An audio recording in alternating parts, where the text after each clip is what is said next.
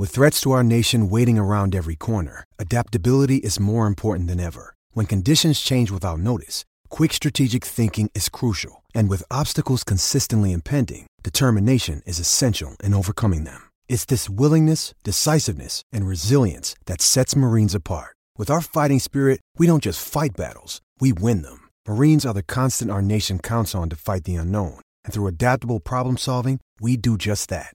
Learn more at marines.com.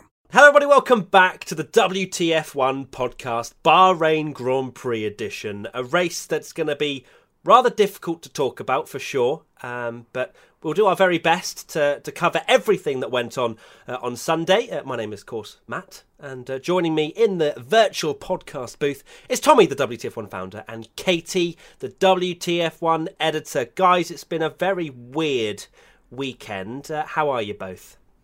Not too bad. It's been a strange week, and we've had plenty of news as well. So yeah, feeling a bit emotionally exhausted, but also very thankful that we're not talking about worse things on this podcast. Absolutely. It's definitely something that shocked everybody, but as you say, it could have been a hell of a lot worse. But we will cover all of that very shortly, because we're now going to dive into a couple of talking points that's been thrown into the nethersphere. One of them being Lewis Hamilton testing positive for COVID-19, which I'm sure everybody will have heard or seen by the time this podcast goes out. But he won't race at Sakir, which means, firstly, we give our best wishes to Lewis. That he says he only has mild symptoms, doesn't he? So hopefully he'll be on the mend soon. But also has given an opportunity for someone else to race one of the best cars ever built, which is pretty big. Yeah, ever built. If 2020 couldn't get any crazier, here we are with Lewis Hamilton. It's quite funny that everyone said that, you know, it's just the car. Anyone will be able to win in that car. So let's see. Because the theories are going to be tested now, aren't they? I did see a few people actually mention it on Twitter, which was quite funny. Is all the people that comment on Twitter, you know, like Barry3258 that says, "Oh, even I could win in Hamilton's Mercedes." That just for the banter for the last race, 2 races, Mercedes would just put a random person and see how they do to prove the theory wrong. Definitely. Like you say, there's a good selection of people that it could be. Stoffel Vandoorne is, in my opinion, the likely favourite. You know, he is their official test and reserve driver, so it makes logical sense to put him in the car. But there's also George Russell, Nico Hülkenberg. There's a list of drivers probably as long as anyone's arm that would love to drive that car. So we will see who they put in it. Yeah, it does seem like Vandoorne will be the top prospect. And also, you know, people are going, oh no, but we want George Russell. I mean, Stoffel Vandoorne, I know that he was trounced, I suppose, by Alonso, but he was a huge potential coming up the field. You know, he absolutely smashed GP2. I think it was called GP2 at the time, wasn't it? Yeah, it was. And he was, you know, one of the hot shots that everybody thought would be amazing in Formula One. It didn't work out that way, but this could be a potential redemption for old Stoffel. Yeah, it could. Because he replaced Alonso in 2016 in Bahrain, of all places, actually.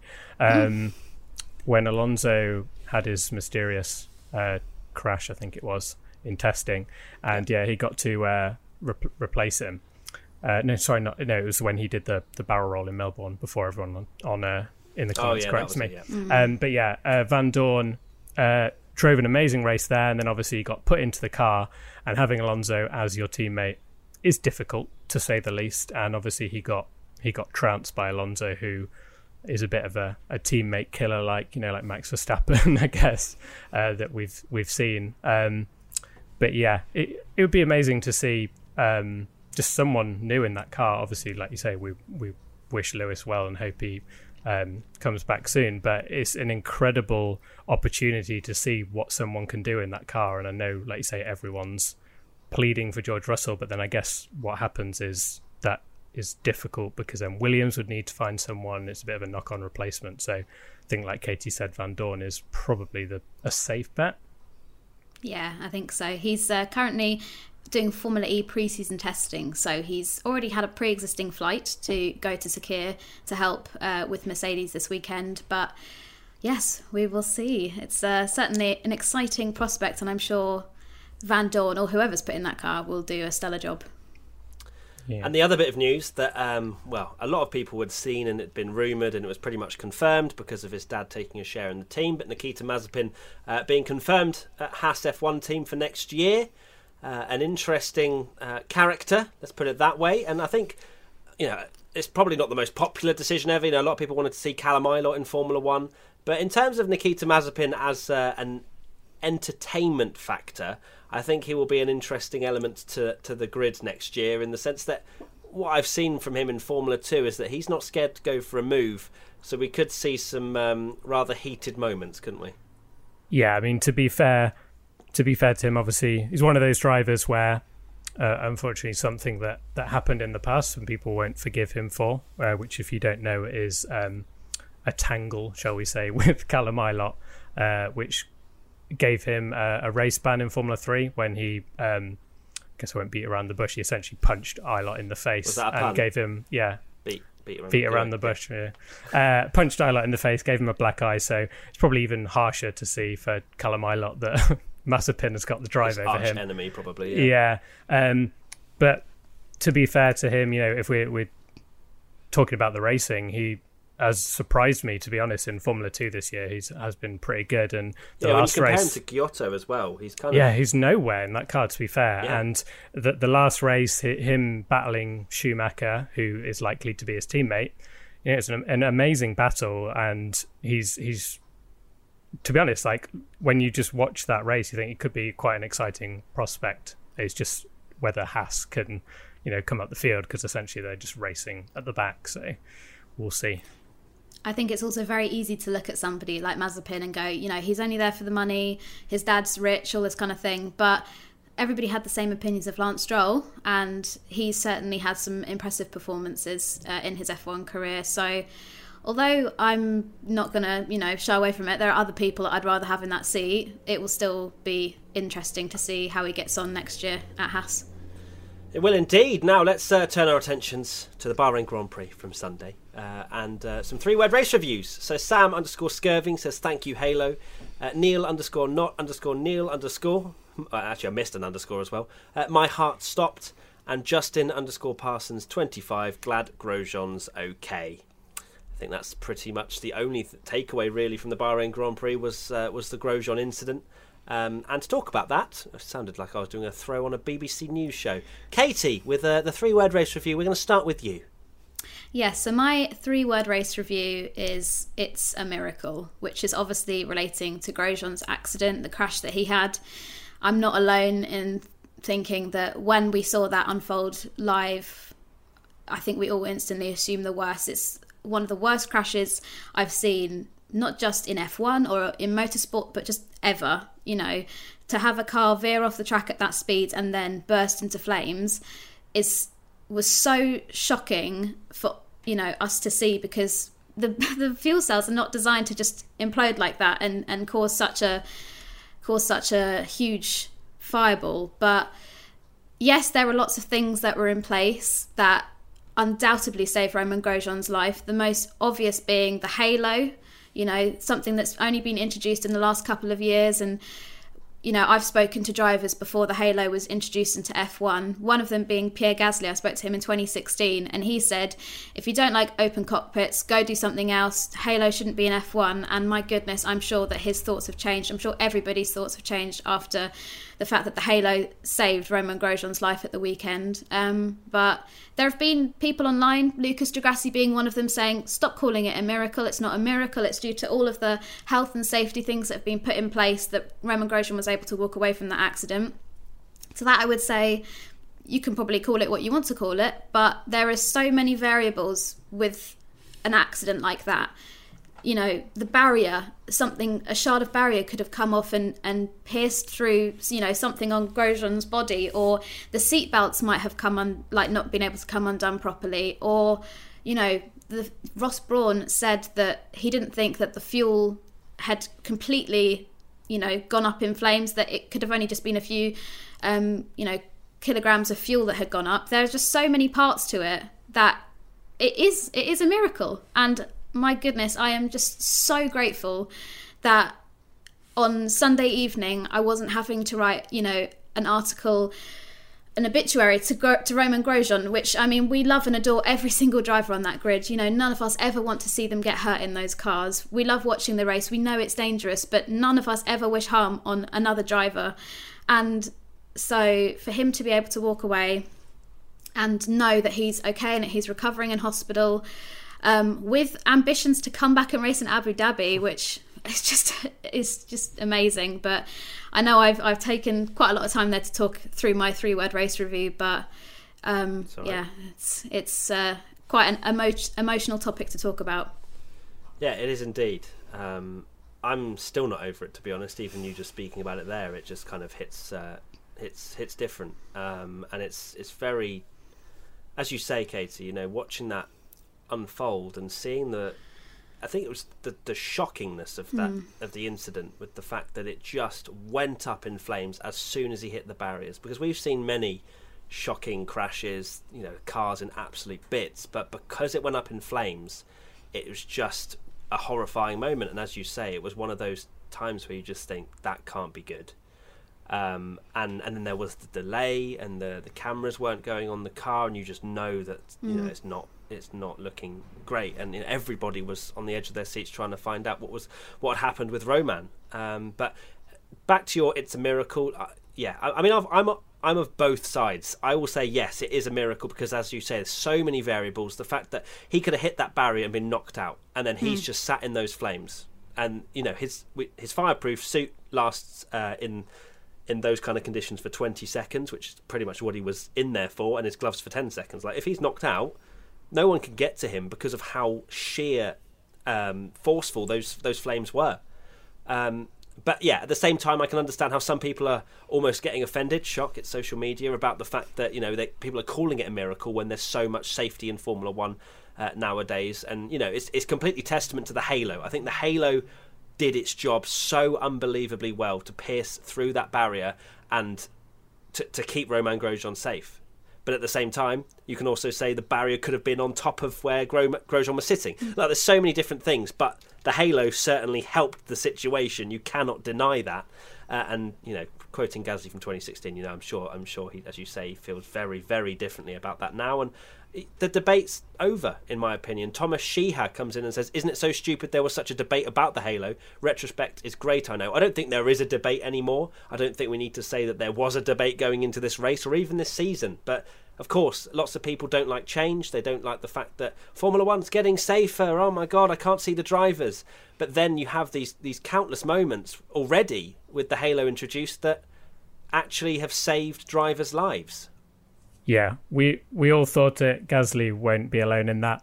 I'm not going to sit here and pretend that I've always been pro Halo, because you saw how incredible the cars in 2017 looked, and it was such a shock when that Halo was announced.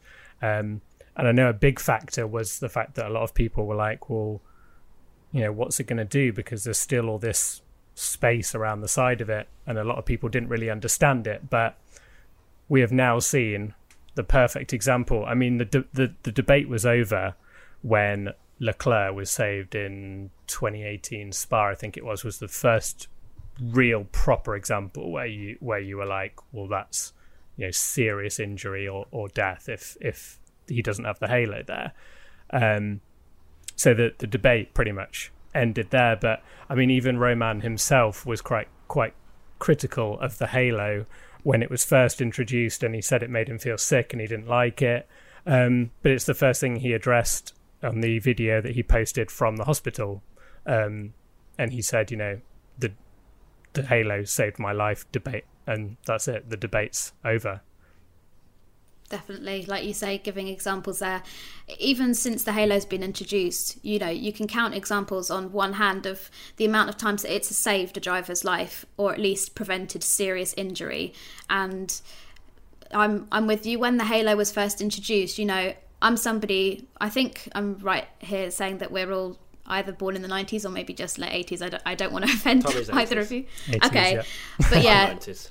Yeah, we've all grown up having F1 as, you know, these open cockpit racing, and we've seen accidents happen. But for this metal object to be chucked on the car, I think a lot of us were quite skeptical, thinking, well, how come F1 has managed to survive for 65 years or whatever, being open cockpit, and now we're chucking this on here? And I can see why quite a lot of drivers were against it, but it's done its work, hasn't it? And it's something that when the accident happened and it was red flagged, I called up my mum and I explained the situation to her, and that how lucky Roman was to be alive. And I'm not going to get emotional now because I've got all of it out at the weekend, but I said to her, it feels like Jules didn't die for nothing, which is, it's just chilling really when you think about it. But on that, actually, Katy, I don't know if you saw this, but on French TV when they were covering it, Jules Bianchi's mother actually messaged French TV, but essentially did a message to say that it's very sad, but almost that Jules didn't die in vain now because of what was introduced. That the fact that the halo was introduced after Bianchi's death saved Roman's life. There's no question about it, and it was very touching to see that from the Bianchi family. Yeah, incredibly touching. There's not much more to say on that, I don't think. Let's go to the next question. At Sherder, was there something wrong with the Haas design that it split like that, or would that have happened to almost any car? Now, to be fair, I was shocked as well when the car split in half. I think a lot of people that didn't know about the way in which the cars are structured in terms of... Well, I think it didn't split in the right way. It's supposed to split, but it didn't split in the right way because that's why the fuel went up. Like, it shouldn't have gone up in flames. It should have split to dissipate some of the energy, but it pierced something or other. Obviously, there's going to be an investigation into it where some fuel was spilt and then it went up in flames. So the split is right, but the way it split was wrong.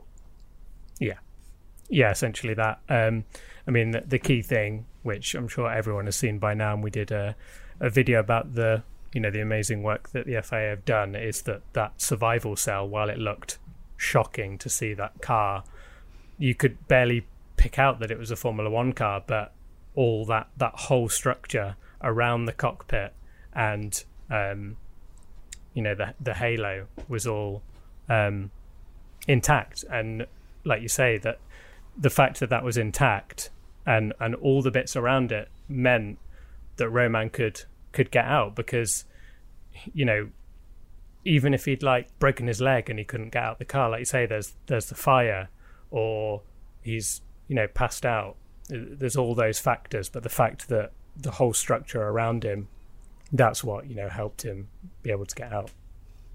No, definitely. I mean, the last time we saw an F1 car split into two was at Monaco in 1991, and I'm with you. When I saw the car split into two, your first thought is, oh my goodness, that doesn't look right. That's not normal.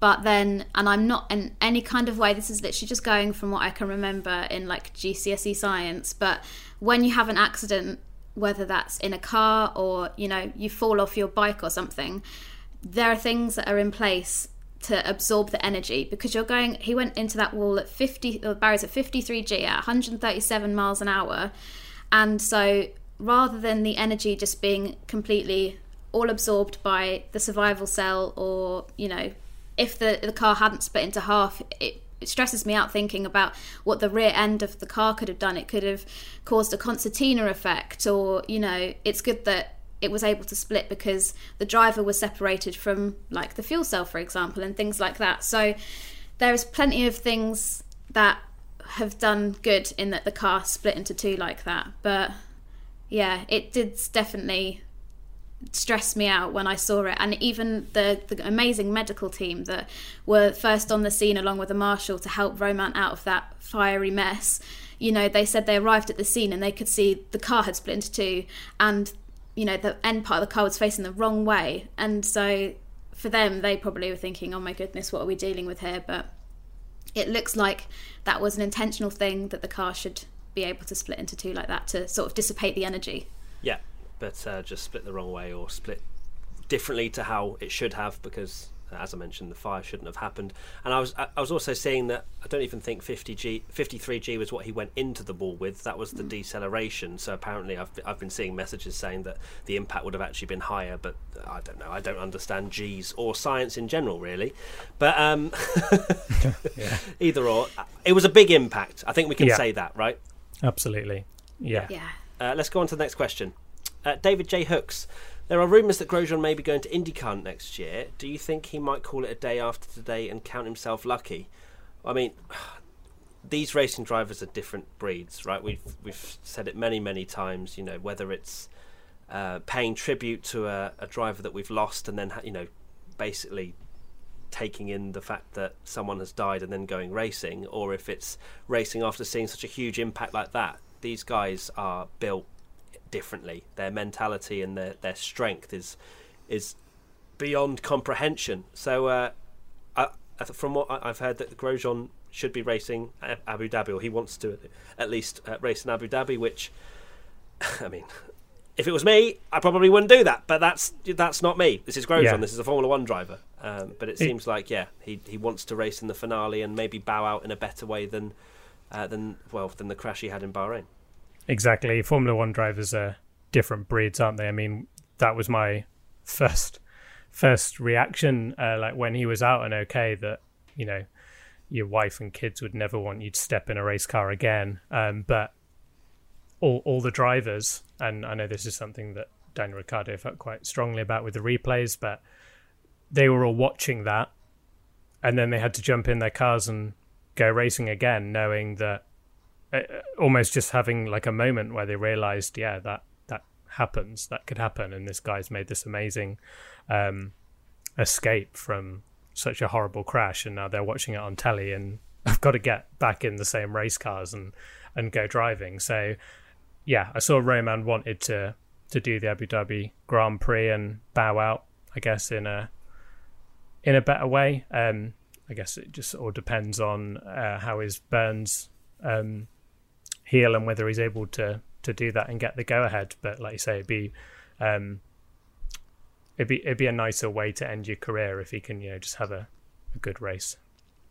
Yeah, totally agree. I mean, watching the Channel 4 coverage here in the UK, David Coulthard and Mark Webber present that, and Steve Jones was very much saying, oh my goodness, I would never want to step in a car again after after experiencing something like that. But DC was saying, you know, like you say, racing drivers are completely different. They're not normal. They're very weird in the sense that they're so arrogant and, you know, self-obsessed that they just have a different mindset. They will think, actually, I want to get back in the car, which to us, mere mortals, we think, what? You know, I'd thinking, there's more to life than this. I'm going to go and retire in my nice Swiss chalet on the slopes with my kids and my wife and just end it there. But Romain Grosjean, I think he'll probably want to bow out at least from his F1 career in a better way than what we saw. But like you say, with his injuries, whether he can or not is another matter. As for IndyCar, I don't know. He might give it a go, but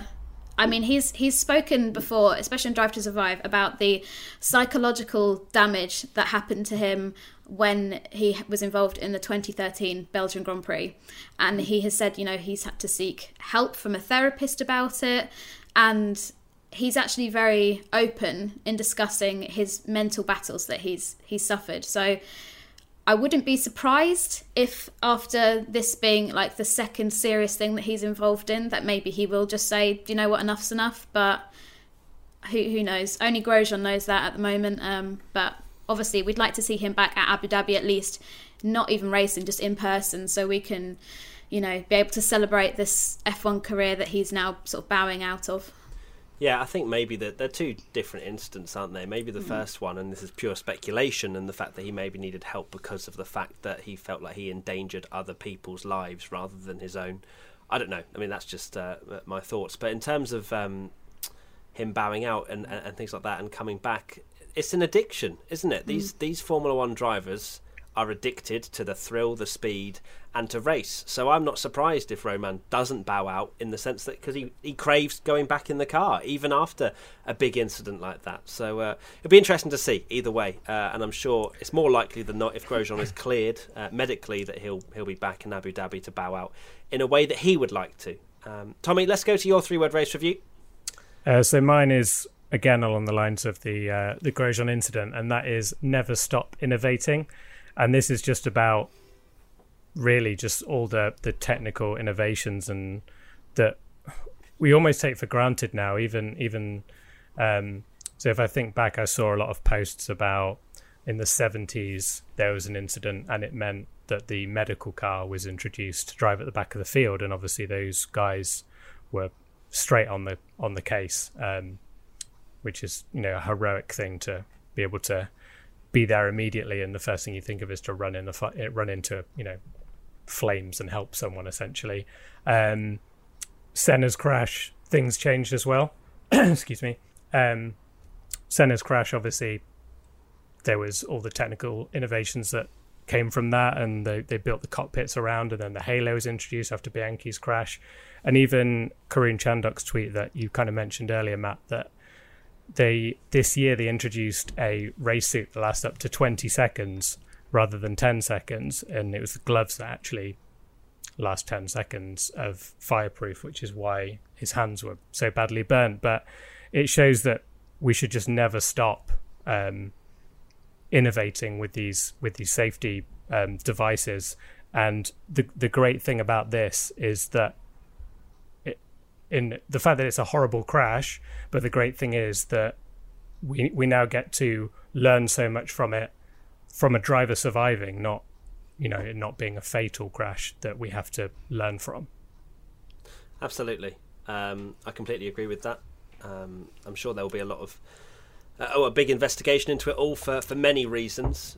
Him going through the barrier, the fire. There's lots of stuff to definitely assess. Metal Caniac Fan says, based on the horrific crash, what additional safety measures would you like to see added in the future to protect and prevent drivers from having this type of crash again? Well, I'm sure that they'll look into the structure of the Haas car and why it broke the way it did, because it did half the job in terms of keeping Romain Grosjean safe, but the fire shouldn't have happened. So I'm sure there'll be something around making sure, or at least trying to minimise the risk of that again. And I think also maybe the barriers, because I know that, well, clearly that barrier wasn't strong enough to withstand such a big crash.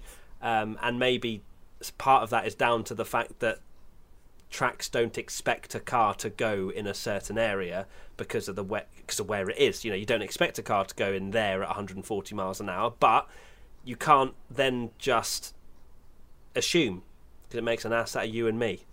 Yeah, exactly. I don't know why I just dropped that pun, but you know, it's you can't just be like, well, this barrier it'll be sufficient for a 50-60 mile an hour crash if someone spins into it or something. Everywhere has to be protected. Yeah, I think that's what they're going to learn from it, is that you know, the barrier was almost like flat on. You know, normally a barrier sort of like runs down the straight and a driver goes in and hits it on the side. So maybe, you know, they'll look into something like that where there's a risk of a drive, like you say, because these accidents can happen anywhere on the track. I guess they'll probably learn that we can't just assume that something's going to happen. I'm sure in Silverstone. Yeah, Silverstone with Kimi Räikkönen.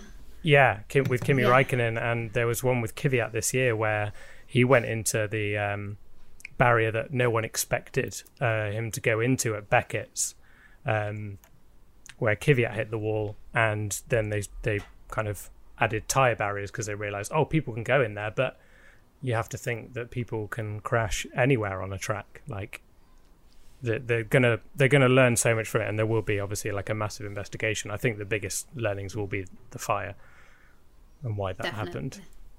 Definitely. I think whether that's, you know, the fuel cell that has been pierced, or Romain Grosjean's actually done an interview now with media, and he said about the battery as well, because obviously these are not fully, you know, combustible engines. They are part hybrid, so part electric. He seemed to think that the battery had burst into flames too, which is obviously hugely dangerous. We saw clips afterwards of marshals coming in with, thick gloves and bolt cutters essentially, but probably a bit safer than that, and cutting through the electric wiring to make sure that wasn't live. But yeah, I mean, as well as the safety precautions with barriers and the way that the car works as well, I think Matt touched upon it, the actual not uniform, what's it called, like overalls that they have on. The fact that was changed this year, yes, it made it heavier, and some drivers didn't like that, but it's undoubtedly saved Romain Grosjean's life. And hopefully that, over the next few years, few decades, however long it might take, there will be materials developed. I mean, they use Nomex and all their stuff at the moment, which is like the fire retardant stuff that, keeps the flames from going through. But hopefully, there could be something developed in the future where you could be on fire for a minute, say, rather than 20 seconds before it starts to melt away. So there's always improvements to be made to make this sport safer. Like we said, we know motorsport is dangerous. We're not stupid, but I don't think anyone would be against people continuously working towards making it safer for when accidents like this do happen, that Grosjean can walk away, or whoever it might be. Yeah, absolutely. Accidents will always happen, and there will always be a risk for these drivers.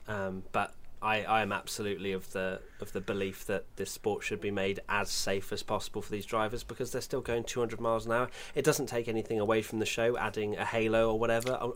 I didn't like the aesthetic of it when it first came, but everyone hates change, and everyone will speak up about it until we see something like this, an example of where it saved somebody's life, and then that doesn't matter, does it, in terms of what it looks like or how long it's been in or whatever. So next one. Chuck CB, will the FIA address all the safety issues this year? Feels like a year of close calls. The marshal running onto track made me wince. No, I don't think they will. They've kind of addressed any comments from the media as and when they've happened, and they've kind of shrugged them off most times. It seemed like the marshal one was probably just a misjudgment from that particular volunteer. Remember, these are all volunteers, they're not paid. But either way, it was, again, maybe a reactionary thing that the car was on fire. They need to go help. But, I mean, it was a misjudgment of the century, not seeing Lando coming down a rather long straight. I wonder how much, we're like you say, they're volunteers. I wonder how much going in their head was the Grosjean fire. And obviously, you saw that Perez, it was nowhere near as bad. But in their head, maybe, they saw a car on fire. They've just been through a very shocking...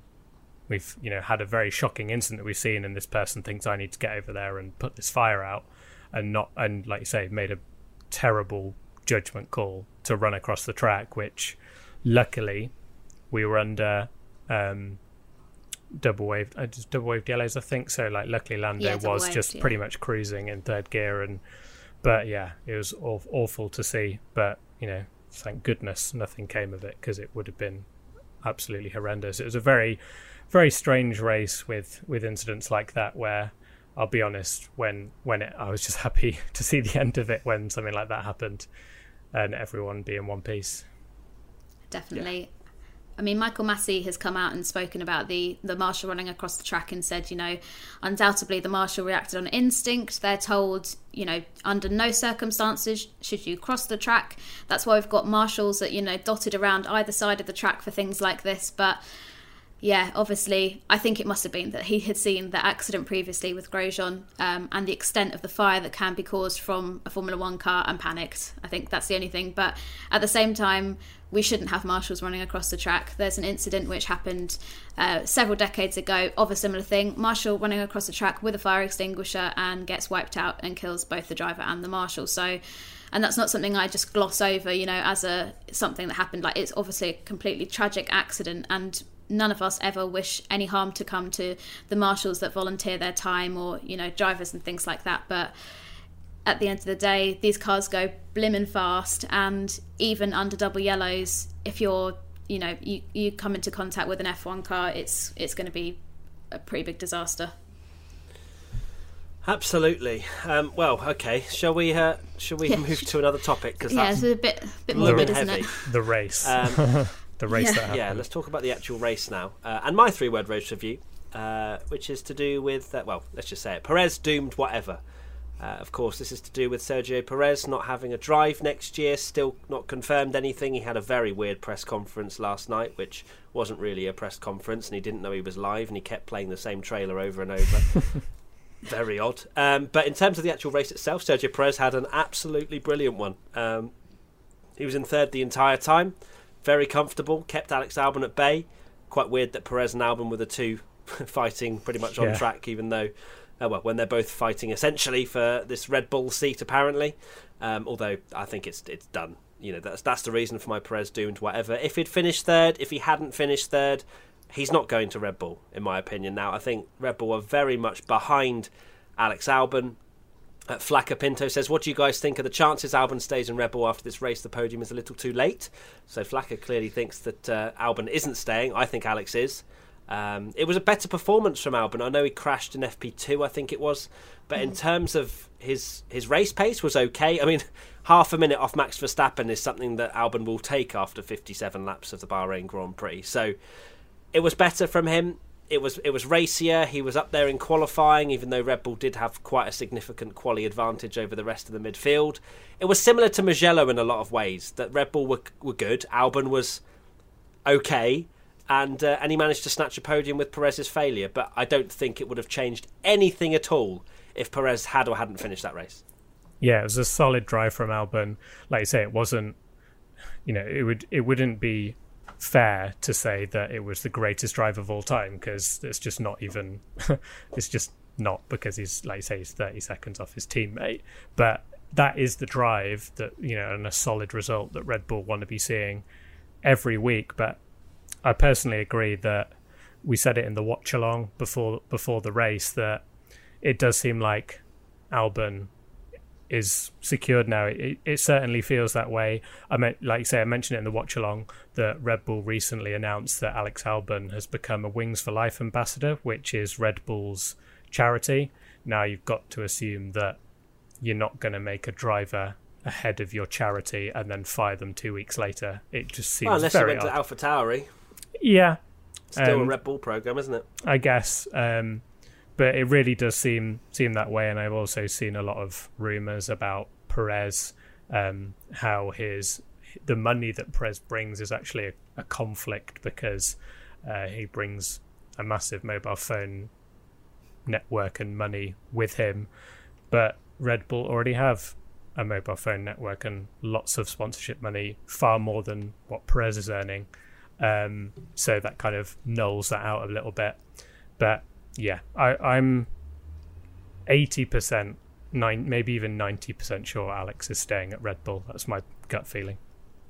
Yeah, I think when we were all discussing who could go to Red Bull, a couple of months ago, although Albon's performance have not been ideal, in fact far from ideal, I'd also think that Red Bull are being maybe a little bit cautious, because they're getting some pretty bad press, especially when Gasly won at Monza, and it kept being brought up, how poorly Red Bull treated him and chucked him out, and now he's on to better things. So, I mean, I'm sure at the end of the day, they would probably rather put a driver in a seat because of talent, but I think if they were just to boot out Albon and say, you've had your chance, sling your hook, you're out, sooner or later, people are actually going to get quite upset with Red Bull for just taking a young, promising driver, chucking them into the Red Bull, and then spitting them out when they're, done with them. So I'd like to think that they'll keep Albon on and nurture him, bring back that confidence that he's, undoubtedly lost this year. We saw after the FP2 crash that he had, his attitude just seemed really odd. And I put something out on Twitter, because he said it's just one of those things, and loads of people were like, well, what's he expected to say? But you shouldn't be having an attitude like that when you've just completely demolished your car, that your poor team is going to have to rebuild piece for piece overnight and try and get back to you. You shouldn't be just, it's one of those things, just so casual about it. So I think just from looking at his attitude, he's so ready for the season to be over. And I hope that they do bring him back next year, because we all know that Albon is better than what he is currently showing. Indeed. let's see if he can actually find the pace maybe next year if he does get re-signed, because if he continues on this level and then there's a few midfield teams that start picking up the pace, especially in 2022, I don't think Albon will have a very long career at Red Bull unless he can get to sort of Mark Webber levels where he can win a few races, beat Vettel, that kind of partnership. Even Verstappen and Ricciardo, like there are drivers out there that can match Verstappen on their day, and if Albon is constantly half a minute behind, I don't think he'll stay there for much longer. But there is a huge tie influence at the top of Red Bull, so I'm sure that helps as well in Alex's case. But either way, we'll see. We've only got a couple of races to go until we find out who Red Bull are going to go with, hopefully, and then this whole speculation business can end. Let's talk about a few other things. There was a big result for McLaren, P4 and 5, which was well, I think we'll get into your predictions, which Katy, you had a real disaster. I don't want to talk about it. I actually, to be fair, when it happened, I thought you'd said McLaren. I was like, that is an absolute worldie from you. It wasn't. But yeah, big result for McLaren and a disaster for Racing Point. Of course, Stroll ended up upside down after Danny Kvyat on the inside of him there. And then obviously Perez having that engine failure. So Binyamin _Aloni says, where are McLaren? They say their car is worse than Racing Point and Renault, but when they don't have really bad luck, they get good results. So I don't know where to place them. Worse car, better drivers?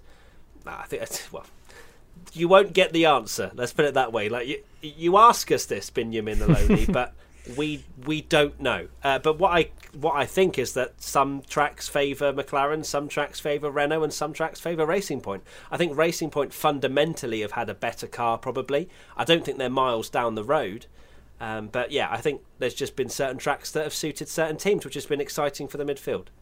Yeah, I think McLaren have certainly made the most of bad results. I personally think Racing Point should be a lot further ahead than they are of the likes of McLaren and Renault, but obviously a lot of that was bad luck. You know, Stroll got taken out the race and Perez had a retirement from an amazing position. But yeah, it just seems to change every week, and that is what we love about the midfield. I mean, this amazing battle for third in the Constructors and not just that, fourth in the Drivers' Championship. We put up a graphic the other day, and you know, you've got Ricciardo, Perez, Leclerc, Sainz, Norris, Albon. Correct me if I've forgotten someone, but all, I think it's like 15, 17 points, something like that, separating all of them for fourth place. And I do think it is just car dependent, and like you say, we will never know. We cannot actively say, yes, Lando and Sainz are way better than blah, blah, blah. It's just not how Formula One works. We just will never know. I totally agree with both of your points there, guys. I think, like you say, there have been circuits which some circuits suit cars better than others, which is normally always going to happen unless you're driving a Mercedes and you just win everything. But we'll see with Van Dorn. But I don't think that... I think McLaren have good drivers. I don't think they're, the two best drivers on the grid. I think they are very talented, but then look at Renault, for example. Daniel Ricciardo, I think he's in the form of his life at the moment. Better than when he was at Red Bull. But it's very easy to sit here and say, like, oh, well, these people are good here and these people are good there. But it's what's making it so exciting for the midfield is that you'll rock up to a weekend and you can't really put money on what is going to happen with the midfield. We need that at the front, don't we? Yeah. We do. The midfield battles were pretty good in the Bahrain Grand Prix as well. It's a weird one. We haven't really actually spoken much about what happened in the race because it almost seems irrelevant. I know that does seem very irrelevant. Yeah, it's not to disrespect especially anyone. With the fact that it was a rubbish race as well when we did get underway. An odd one. But let's do ABCDEF1 anyway and see if we can get through some grades, even though I'm pretty sure I've forgotten that some of these people even race. So play the jingle, Tommy. Now it's time for ABCDEF1. Right, let's just fly through this, just purely for the fact that we have a graph at the end of the year. So, yeah, should we just rate them? Okay, Hamilton, A star. A star. Couldn't really done anything more, right? Yeah. He I think didn't A-star. lead. Was it one lap when he pitted 1 lap earlier than Verstappen? Even covered off the undercut. Yeah, which was interesting. So A star. Bottas. I've given him a C because I feel like given him a C. he was fair. definitely unlucky, Start. but he made a bad start, and you kind of make your own luck in these things, don't you?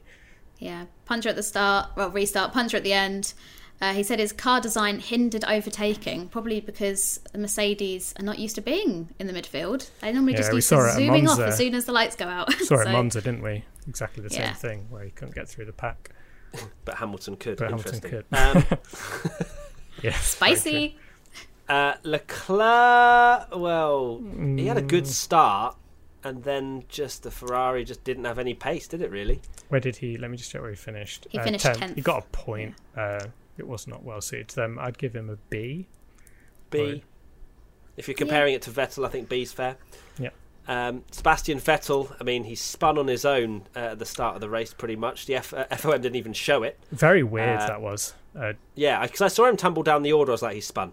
He's 100% spun. But we never saw a replay. We didn't see anything, did we? Yeah, is that the clip that's doing the rounds on Twitter where there's no... Uphill left-hander. Yeah, uphill left-hander. It doesn't hit the curb or anything. That car just looks like an absolute handful. And he's just not with that car, one with that car at all, is he? So where did Vettel finish? He finished 13th from 15th. I think it's a D. D. Yeah, I've gone D. Agreed. Verstappen, A. Yeah. Yeah. Okay, Albon, B. Yeah. I said C. Yeah. C? I said kind of C plus B territory. Yeah. For Albon? I've said, well, he did well to get the podium, but that was only from luck because Checo had his engine fail, and then he also had a massive crash in FP2 and completely could have ruined his weekend there. So, yeah, I've said C. We've just said he's had a great weekend with the fact that he's got, well, was fourth, was running pretty well, and we're giving him a C. Huh? Yeah. Well, he's still quite a long way off. I mean, I said I've written BC, but we don't give out B minuses. All right. Well, Tommy, you're the deciding factor here. B.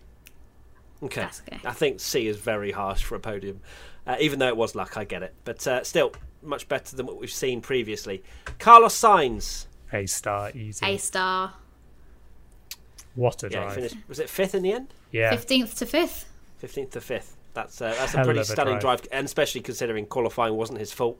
So yeah, that's an A star for Sainz. Lando Norris, an A. Yeah. An A, yeah, not. Yeah. A. Yeah. Ricciardo, he did a cool move. Turn 8. I can't remember who it was on, but there was some crazy midfield battling at some point in the race. He just seemed to spend the whole race trying to get past Ocon. That's my takeaway. Strategy, and what they doing? They were always coming out together, and then not really committing to just getting Ocon or whoever out the way and just letting them go, and it just seemed to cost them really. A couple of C's. A couple of C's for both of them, because Ocon did seem a bit more on the pace of Danny Rick. This but week, I think on the he definitely did actually. You know, in qualifying he was closer. Yeah, like qualifying. Oh my goodness, they were literally so close. 2,000th of a second. I can't even say that properly. Thousandth. Okay, so a couple of C's for those guys. Gasly. A. B. Yeah, I said B. Oh, you got B. Finished 6th, which is a pretty stellar job in an I said AlphaTauri. A, but yeah, I think A is probably fairer. Oh, yeah. I'm happy Katie's to go like, with I gave him a B. Pretty stellar job in an AlphaTauri. Oh dear. God, you can't be pleased, can you, Katie? You can't be pleased. Kvyat. I've given him a D. D, fair enough. But wasn't at fault for, well, maybe both incidents, but definitely one incident with Grosjean. And, with Stroll, I think he was a little bit at fault with Stroll. I'm slightly. He got a penalty, didn't he, from the stewards? Yeah, I feel like the Kvyat penalty maybe was a little bit of a reaction to from the FIA. That's like because normally they're pretty chill with first lap contact, and it was one of those things where Stroll really did sort of like cut in, didn't he, to the corner? Did cut in, yeah. And I think maybe the FIA were a little bit trigger happy with there's been a horrible crash. Yeah. Sometimes Just they trying do to calm them react down like that. almost. Yeah, sometimes they do react a little bit like that. But I mean, it still wasn't a particularly, we can't say it was a great drive from him. So I think a D is fair. No, wasn't a great drive. I think D is definitely fair, but definitely not at fault for the Grosjean incident. Raikkonen, no, Stroll. Stroll, we can't really rate, so should we give him a C? D? It's hard to. Yeah, it's difficult with Stroll. He started 13th. No, but that was due to a slip up from Racing Point. Yeah, they bottled it with They his. screwed him up. Oh yeah, he said there was a miscommunication, didn't he? What was the miscommunication? I think I just put an old They set put of the tyres on, I think. wrong tyres on him, and then he didn't have enough time for 2 runs. How strange. Okay, so C then. Yeah. Yeah. Okay, Raikkonen. We've missed out Perez. We've missed Checo. Oh, A star. whoops. Done. A star. Sorry, Yeah. It was so easy to sort. I didn't even decide to talk about it. A star for Perez. Yeah. Raikkonen. Alphas are so hard to judge because they just have no pace and they just drive at every race unless they do something stellar. It's A couple of C's. 17th to 5th for Raikkonen and 16th to 16th for Giovinazzi. 17th to 5th. Sorry, 15th. I was going to say, what signs that you? Sorry. Yeah. Sorry. Yeah. Yeah, a couple of C's maybe. Can't really rate them. Magnussen. C, B. Where did he finish? He finished 17th. He's 17th. C then. C. Maybe even a D. No, I think C because he had front wing damage, I think. Okay, C for Magnussen. Grosjean, we're just going to give a C. We can't say anything for that, really. Yeah, I think that's fair. Russell B. got into maybe Q2, an A. Yeah. I think. but then had the worst start in the world, Yeah, In the whole world. cost him. and then lost every single position he'd made up. I think it's a C. Not a C. Come on. He got He into finished Q2, 12th. He then finished lost 12th in a Williams. He You finished- can't yeah. give him a Oh, he C. finished 12th. Oh, Yeah. Okay, all right. Okay, I forgot about that. Rewind. If he recovers. That's it. what I mean. I generally don't feel like this race happened. Yeah, it's a No, weird one, it's isn't weird. it? Okay. Oh, if you finished 12th, then B. Yeah. 2 seconds clear of Latifi in qualifying. And Latifi, Finished 14th. D. But yeah. C, Yeah, I think. You going C? think a I'd C. say D, but go for. a D. Now let's Okay. go C. Let's All not right. be too horrible. Yeah, Okay. I think that's a pretty good result in a Williams 14th. Okay, Bahrain Grand Prix predictions. No problems with track limits. I mean, no, because they did. To be fair, they change just it. went, lads, do what you want. Yeah, So I think that's a point. And Albon back to being off the pace. No. not really. No, I wouldn't give that. No, I wouldn't give it either. So 1 point for me. Katy. Yes, so I had an absolute stinker. I said Bottas victory, so that went well. And then the one that I'm still going to claim, I meant to say McLaren's, but I know I actually did mean to say Renault. I said Renault are going to leave Bahrain third in the Constructors' Championship, That which was a obviously did not bold- happen, and I want to skip over it, and we never talk of it again. Thank you, goodbye. Bold claim. Terrible claim. We move on. Shocker. 0 points for Katy. Tommy, your two were, one was close, one was not. Yeah, Latifi outqualifies Russell. No. And Sainz, I'm such an idiot. Why'd you go 4? I know, I always go top 5, and then I was feeling cocky and like, Sainz is going to have an absolute banger here. Top 4. He would have finished top 4. He would have finished had top 4 easily. He might have even got a Yeah. podium. His pace was Yeah, unbelievable. So, yeah, I'm an idiot. Sainz top 4 finish. He finished 5th. Tommy's an idiot. No news there. Yep. Fans, Invested Puppy 47 says Vettel outqualifies Leclerc. He did. And _Dino_ Hamilton finally has a DNF due to reliability. Incorrect. Sakir Grand Prix predictions. I have gone with the most overtakes all season, and at least one Ferrari is lapped twice. Can see that happening. Yeah, Katy? I've said bad issues with traffic in qualifying as it's such a short lap, and then I've said drivers will moan that they get bored of driving the oval. Not Oh my God! Don't call it an oval, Katy. I did that earlier. I called it an oval, and everyone was like, "What is wrong with you?" Even Alex Jakes tweeted me. Alex Jakes is on Twitter now, and he said, "Here come the oval brigade." Yeah. I have on the podcast notes put oval in like little comma mark things. Still yeah. calling it an oval. But so yeah, am I I so feel it's like fine. I need to describe that a little bit better. I don't think the racing is going to be boring, but I just think that drivers are just going to be quite bored, just literally doing like 4 corners. Oh, get over it. They're driving F1 cars. Okie dokie. That wasn't to you, Katy. That was the F1 drivers. Tommy. No Red Bull in the top 5, which means Verstappen will finish 5th. And and Russell outqualified by teammate. Whether that's Latifi or Bottas, we will find out. You are disgraceful with Come on, that I one. need a point. It's been a while. That is. a pity I point. hope he goes to Mercedes and trounces Bottas now after your safe prediction. Fans, American. To be fair, if he stays at Williams, that's not going to come true. Fans, American Racing 7, Monza 2, a new winner, maybe a McLaren or Racing Point. Okay, and Fielding Rowan, Renault second row lockout. They've gone big. Ooh. That is Fans big. have gone big. There we go. We've gone big. That's pretty much it. Thank you to everybody for watching and listening to this WTF1 podcast.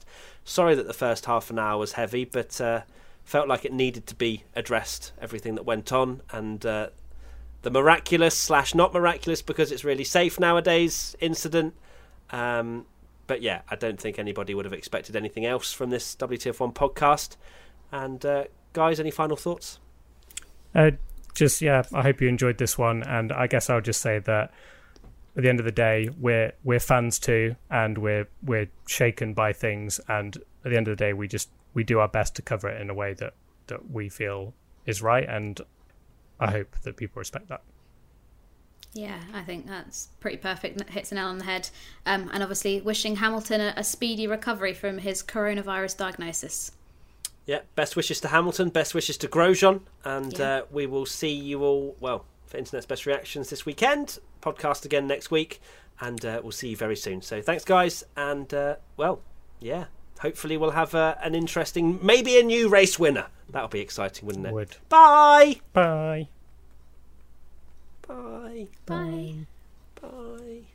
With threats to our nation waiting around every corner, adaptability is more important than ever. When conditions change without notice, quick strategic thinking is crucial. And with obstacles consistently impending, determination is essential in overcoming them. It's this willingness, decisiveness, and resilience that sets Marines apart. With our fighting spirit, we don't just fight battles, we win them. Marines are the constant our nation counts on to fight the unknown. And through adaptable problem solving, we do just that. Learn more at marines.com. With LinkedIn Jobs, we tap into a network of more than 1 billion professionals to help you find quality professionals quickly and easily for any role you need. Marketing wizards? Found them. Software engineers? Found. That project manager I could never seem to hire? And found. LinkedIn Jobs quickly matches your roles with candidates with the right skills and experience. In fact, 86% of small businesses get a qualified candidate within 24 hours. Post your first job for free and get started at linkedin.com/spoken. That's linkedin.com/spoken. Terms and conditions apply.